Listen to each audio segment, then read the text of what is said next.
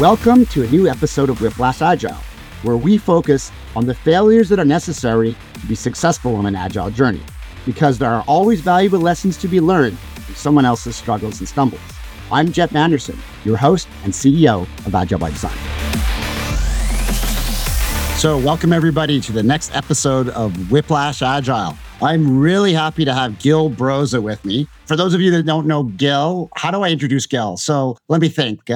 Leadership trainer, leadership coach, deep technology coach, master of a variety of different practices, mindsets, author of The Human Side of Agile, The Agile Mindset, and the last and latest piece of work, Deliver Better Results. So Gil, welcome aboard. I'm super excited to have you here. I've been looking forward to this all day. Amazing. So Gil, I want to actually start with your latest work, because it's, when I first read it, I have to admit, at first I was like, not another improvement model. There's a million of these out there. And I started digging in and I saw some stuff that I was like, I hadn't thought of it like that before, or I hadn't articulated it that way before. Like the real truths are things you're kind of doing, but you just don't articulate it well. And so there's a bunch of those in there, which I want to dig into. Before I do that, what led you to write this book and why now? I've been in the space over 20 years. I've been in software 30. I've been in the Agile space over 20 and, coaching, training and all that. And what I find is that leaders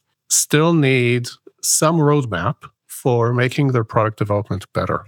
Like you said, there are other improvement models out there, but most of them, they tend to be of the kind of, here's the target state, now just go and implement it. Or look for your biggest offender, fix that. Maybe it's eliminate waste, maybe it's theory of constraints, but basically fix problems. And I wanted something different. I wanted something that enabled leaders to say, all right, we are doing this well, and therefore, we need to do X and Y to get to the next level. So it's about generally making things healthier and more fit for purpose. We'll talk about that, as opposed to plugging holes. At the same time, this is for technology organizations.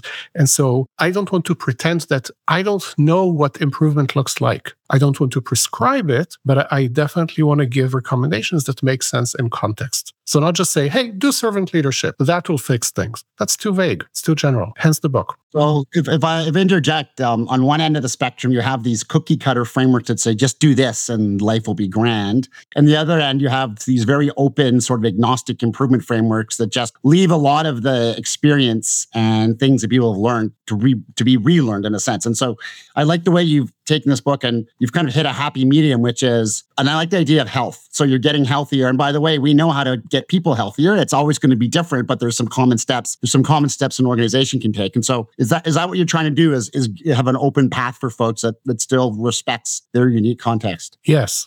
All my work has always been respecting context. So I do not give people, pre-chewed frameworks. I don't tell them this is good for you, do it. The idea is you're in charge of your destiny. You need to live with the results of your actions. What can I recommend to you that you can take and run with and just use in order to make things better for yourself? Can we go ahead and do the spoiler alert and tell our listeners that they're actually getting a piece of the book? Yes. I'm sorry. You did ask me to bring that up. And in my excitement, I actually forgot. So let's talk about that. The fact that you're giving away the first chapter of your book. Yes. First chapter is not an introduction. It's called The Big Picture. It covers the key points of the model that we're going to talk about. It also has a fitness assessment tool that we might be talking about.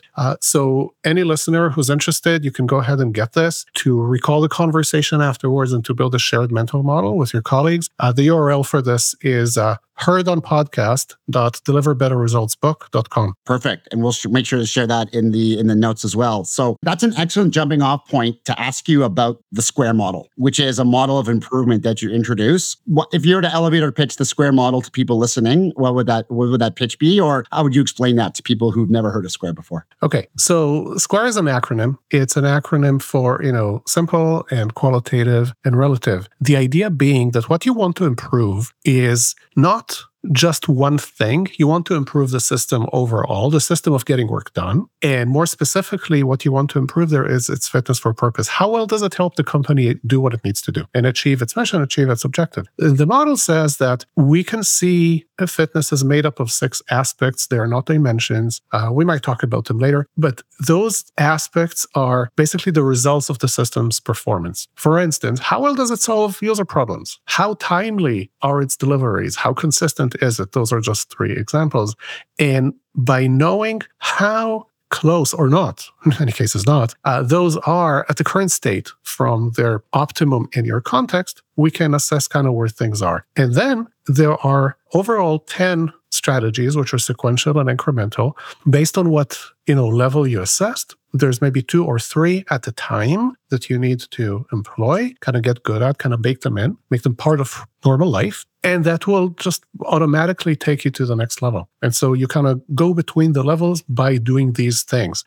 We talked about health as an analogy. Sometimes we need to be healthy if we want to do, let's say, run long distances or climb a mountain or volunteer as firefighters. We don't get there just by declaring it, and we don't get there just by wanting to. We get there gradually. This is a gradual path.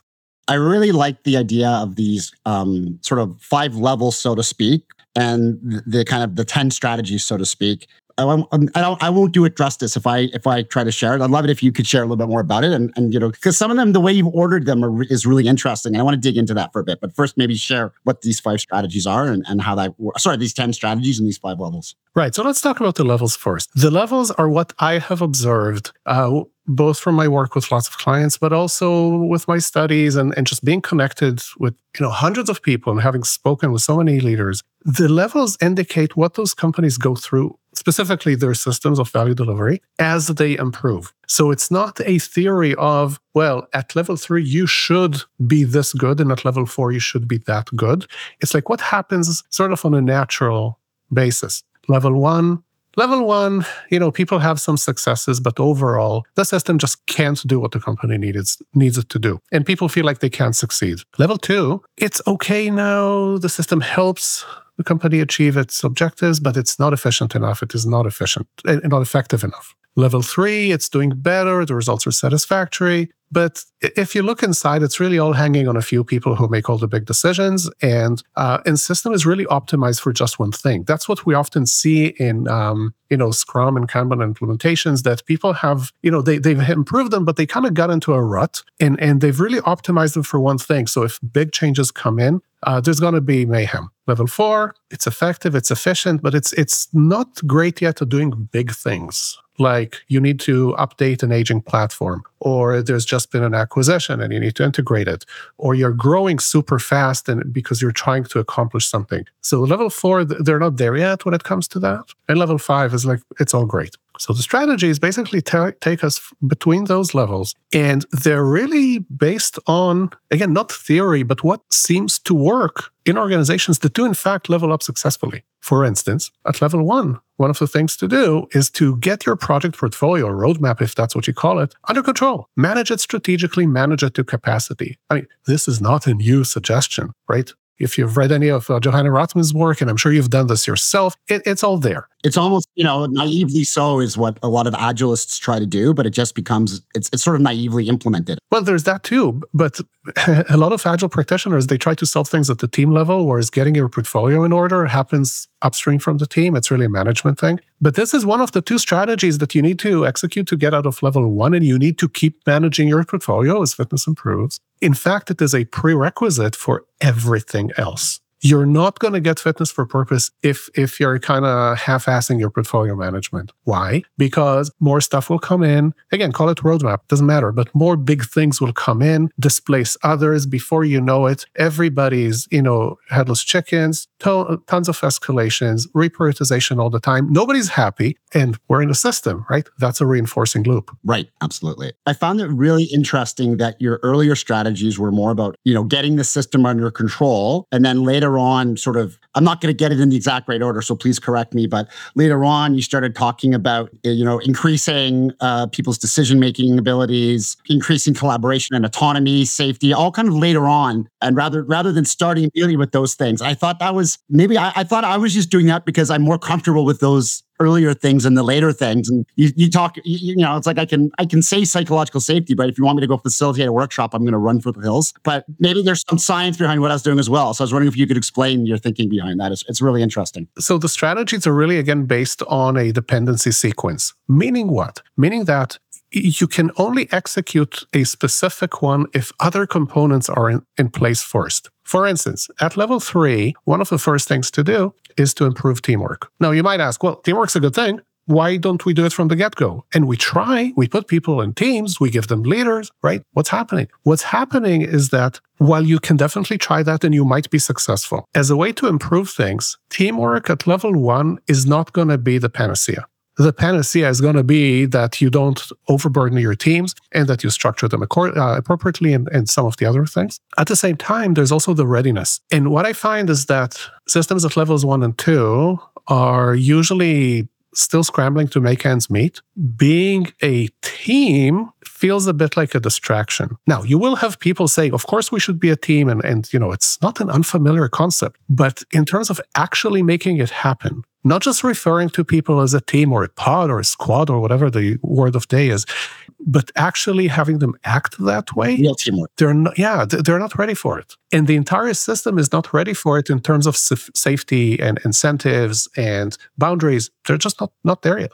I feel like you've hit a kind of Malthus's hierarchy of needs, but you've done it for organizations. So, maybe, but stop overeating. And once you stop overeating, then you can start feeling, taking some time to get into some of the more deeper cultural aspects, but don't do it in a state of panic. Do it when things have calmed down a bit. Anyway, that was what I took away from what I was reading, It's a really interesting analogy for me because while I was writing the book, I've also been taking a program for for getting better health and some weight loss. And it is so different from everything out there in the same way that my model is not like any of the improvement models out there. That one is also very systemic, calm things down, and then you will see some of the benefits. Very much a compounding change type of thing. Very much a system thinking approach, even though, the host doesn't use that term because she'll scare everybody away. But the idea is that, you want to take care of the whole thing. Rome was not built in a day, so don't try. And put things in a certain sequence, because if you don't, you're just going to be wasting time and goodwill. For instance, let's talk about this, safety, teamwork, collaboration, and whatnot. This is something that's been super important to me forever. I mean, I wrote The Human Side of Agile. It talks all about that, right? Clients I've had, it's something I've always brought to them, and it's one of the special things I can do for them. Fine. But it didn't always stick at the beginning. And it didn't stick at the beginning because we had other problems to fix first. And that's what this model reveals. It's really based on, some things were done prematurely. It's like teaching people how to do TDD and refactor. Yes, I mean, that sounds like, a net positive. But why doesn't it stick? It doesn't stick because they still need to deal with the present, not so much deal with future cost of change. And so you need to have gotten, a few levels up before paying down your technical debt and not creating new is even viable. Right. Some of these things take a lot of bravery and sort of, not bravery is maybe the wrong word, but resiliency to the pressures of the outside world. And if you haven't created a system that's naturally resilient, then you can give them all the practices they want and they just revert back to the way the next emergency comes along and they're back to the way they've been doing things, So it's quite a fragile. Yes. And so when you're at like a level 3 or 4, you're better equipped to deal with emergencies because they will happen, right? That's right. But also, in addition to the resilience, it's also some sort of mental readiness. It's a sort of thing of, why don't people save for their retirement? Well, because they can't make ends meet now. So they're not going to worry about what's in 20, 30, 40 years. But it's a good thing. You should do it. Please do it. We'll give you all the tools and techniques, but you don't have the money to do it with. Right. Like giving someone a spreadsheet when they're broke. Yes. So the idea is to sequence out the efforts so that we can actually get to where we want in a sustainable way. That's the big idea. And so, for instance, you don't have to execute all those 10 strategies. If you do and you do it in the right sequence, you will make level 5. It will take you probably a couple of years easy, right? Depending on the size and context and whatnot. But it's perfectly fine to say, well, no, we've assessed ourselves. We use this tool. It took 10 minutes. We're at level 2. Okay, let's just try to get to level 3. That will already be huge. Okay. And if you follow the advice as written in the book and you do what's in level 2, but actually first you make sure that your level 1 things are solidly in place. You didn't just half-ass them. Then it might be just a couple of months and you're at level 3. And it won't come because, we've beaten ourselves to death over definition of done or a user story template or things like that, which are actually totally secondary to the whole thing. Right. Absolutely. You've mentioned different ways of assessing fitness, and I'm pretty sure you're going to say it's unique to context, but you have some interesting ways that organizations can measure fitness. And I was wondering if you could walk through some of that, because I find and you know what, and especially what I found really compelling about it was the fact that you emphasized qualitative and relative, right? As opposed to getting obsessed with any specific numbers. And that I found quite interesting, and also quite true in terms of the way people think. So I was wondering if you could share that with the people listening. Yes. Okay. So why qualitative and not quantitative? First, what does a qualitative assessment get you? First off, it's just easier to wrap your head around. Okay. It's just easier to understand.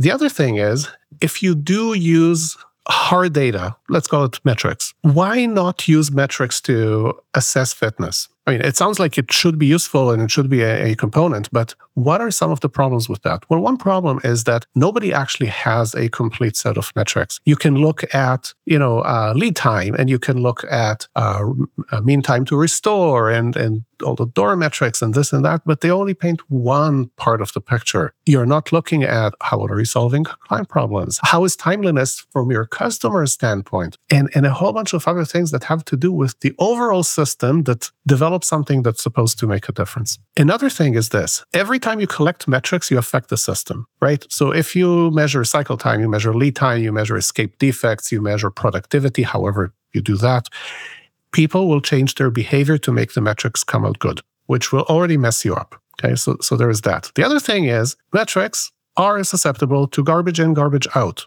Okay, so if unless they're like really perfect, and it's been 20 years and the industry hasn't come up with perfect ones, then you're going to get some trouble here. Now, the other thing I would say about metrics is this.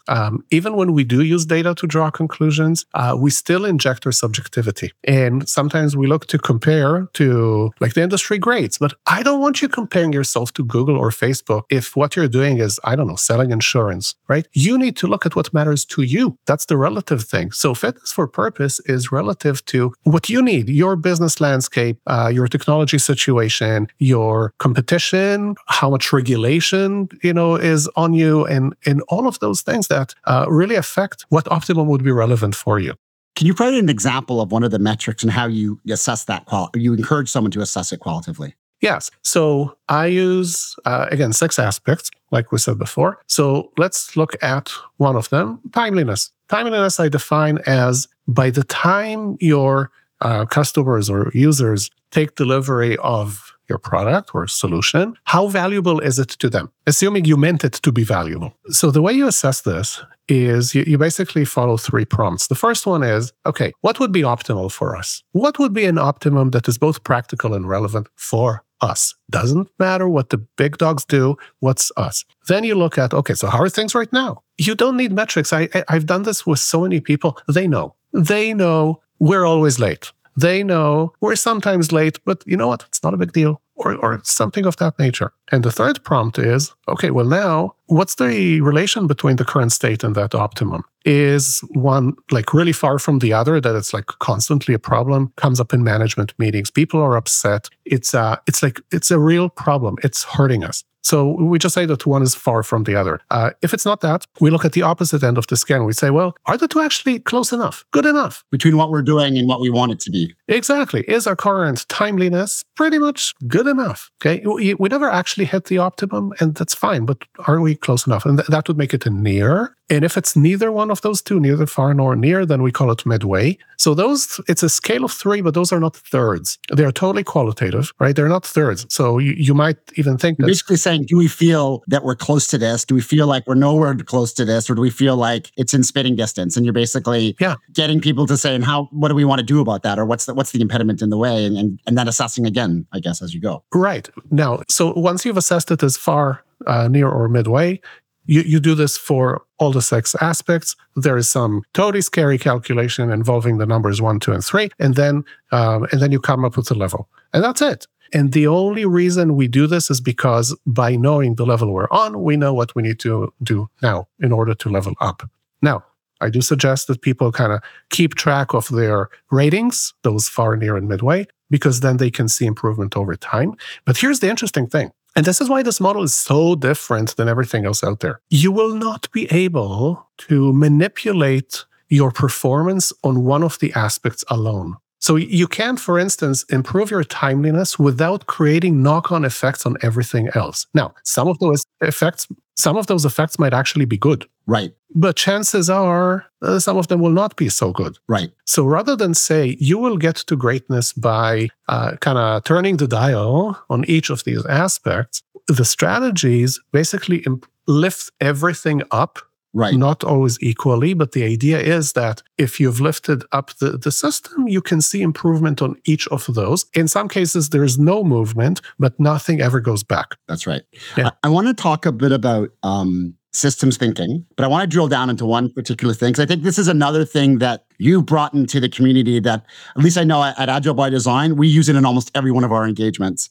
And it's your way of talking about, it's not all of the system, but the ways of working component of the system. And you have a unique way of describing a way of working that at least helped make a lot of stuff that to me was very fluffy beforehand, very real and practical. So I was wondering if you could maybe describe some of that and how that plays into this. It's linked to past work basically into the latest, basically. So yes, exactly. Right. So first off, what's the scope? So when we say the system, it's usually bigger than the team and smaller than the company, right? It's nested in between. And that's like all the people, so ICs and managers, and how they work. So both people and process. But it's not just process. It's the entire way of working. And the way of working is really made up of 2 elements. One is mindset and the other one is the tactics. So the mindset is basically how we make choices, what we optimize things for, the worldview that justifies all that, the principles by which we make decisions. And the tactics are how we structure ourselves, the roles we have, the process, the practices, the tool usage, all the tangible, visible, let's call it mechanical, teachable stuff that we do and how we configure ourselves in order to get work done. So instead of saying, well, the system, kind of vaguely work on it, improve it, that's not practical. It's not useful. So rather than tell people, okay, you know what your system is, you know the scope, you know who's included and all of that, now make things better, we need to give a target, right? Something specifically that you can focus your attention on. And what I found useful, and yes, this does date back to what I've been doing with clients on Agile, because it's practically the same thing with a specific set of choices, the Agile choices, is you want to update the way of working. But the way of working, again, includes both people and process. It's not just process. Right. Because people use the process and people bring their whole selves to the process and they make choices. And if you execute the same practice with one set of ideas, you get one outcome. And if you execute the same practice with other ideas, you get a different outcome, right? So that was like, the big part of my work in, the previous few years in terms of the mindset and its effect on outcomes. I actually really, to be honest, when most people in the Agile community would talk, oh, it's the mindset, it's the mindset, it's the mindset, my brain would just turn right off and go, I don't know what you're talking about. That's like, I can go to yoga too. I'm not really interested. But then, just being strictly honest, when I read your book, you made it very tangible around connecting choices, decisions, beliefs into something, the way you think and the way you do, and tying that together, I think is really powerful. I don't think a lot of other people have done that as effectively as you have. So certainly it's been an inspiration for me and a whole bunch of people that I work with. So it's been super helpful. Yes. And you've said this to me before, and I really appreciate it. I mean, for anybody who's allergic to the word mindset, think choice making. We make choices all the time in decisions, in engaging people, in prioritization, in what line of code to write. And I'm going to refactor this now, or I'm going to call it a day. The choices are everywhere. How do we make them? Not because of a script. We make them because we follow some set of guidelines. Those are the principles. For instance, if there's something I'm not quite sure how to approach, I'll probably seek somebody to collaborate with. That's a principle. It's not a practice. Well, that's because I gravitate to collaboration. I find value in it. It helps me achieve what I usually optimize for, which is quality, value, and whatnot. So that's how everything ties together. Love it. You've talked about incongruence in your book. It's sort of related to your sort of mindset and practices. And I think that's a really powerful thing, because we see a lot of incongruence in our job and our work. And maybe you could explain to the audience what incongruence is and why it's so potentially damaging to the work that we're trying to do. Yes. So incongruence, of course, is a general term, but I use it in the context of our way of working. And the incongruence tends to appear in two forms. One is we espouse one mindset, but we act differently.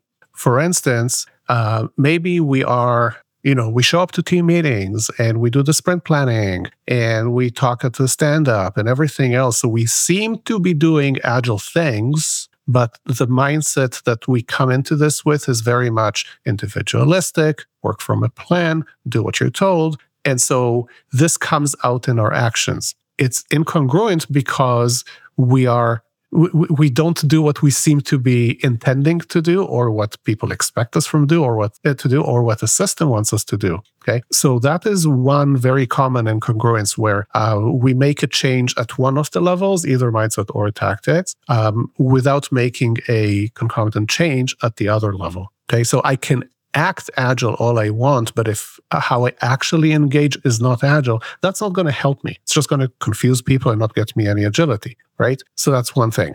The other type of incongruence is when people who are in a way codependent, right? To succeed, they need both, like a team. If they act with different mindsets. So they may be following the same nominal process or practices, but they make different choices. So I had a client like this once where, there were like 10 people on the team. 4 of them liked pair programming, so they had 2 pairs and that was it. The 6 others, they would not hear of it. So effectively what we had there is 2 sub-teams. Basically working in a very different style. Of course, and you can kind of make it work this way, but the effect of the different choices was that realistically we're not being a single team, even though show up to the same meetings and work in the same room. I have to say, that's why I really found your get really deep on teamwork later to be very insightful, because what we see in a lot of these sort of 10, 15, even 20 people teams is very little actual teamwork. Lots of stories and, sticky notes and maybe even some technical practices happening, but it's the actual teamwork itself is a long nut to bear almost. And it takes a long time to start getting that culture of teamwork and getting people to work with each other. So I thought it was quite insightful that you're trying to calm the system down first, get some wins in a stable sort of productive environment, then start doing some of the deep work afterwards. It made a lot of sense to me. Right. And part of that, and I mentioned this early in the book in the Leadership Foundation, is because people respond to the system they're in. So you may have 15 people, which is not wrong at all, right? I'm not of the opinion that it's 7 plus minus 2. And it kind of should work. But realistically, there are all sorts of pressures and incentives and whatnot in the system that prevent teamwork from materializing. So yes, we do the strategies and that makes us more ready for it. But there are deeper things going on here, and we're not going to solve them with more process. We're not going to get to, and that's really like the cardinal sin of the Agile movement, right? You're not going to create agility or teamwork or customer centricity or all the other Agile goodness by process alone. Not going to happen for 2 reasons. 1, system. 2, humans. Both complex and both will resist any standard process to kind of just improve things in that way. And they trump process. And they trump process, absolutely. Yes. In fact, I think process has to come from those things. They're the source of the change. But like most the whole individual.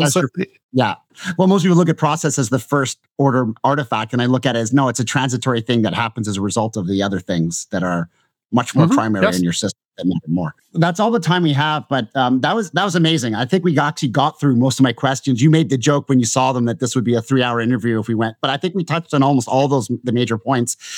Is there anything that you wanted to share with the audience? Is there something you want to share beyond the first chapter of your book, or even if you just want to remind everybody of that again? Like, the mic is yours. Yeah, I mean, I would love for people to read chapter 1, because this is, everything we've talked about today is not common knowledge. I'm not the first person in the universe to come up with this, but it is not common knowledge, right? And it is different enough from the standard approach to work that you do need to process this further. So I would love it if people went to get, chapter 1 again, heard on podcast.deliverbetterresultsbook.com.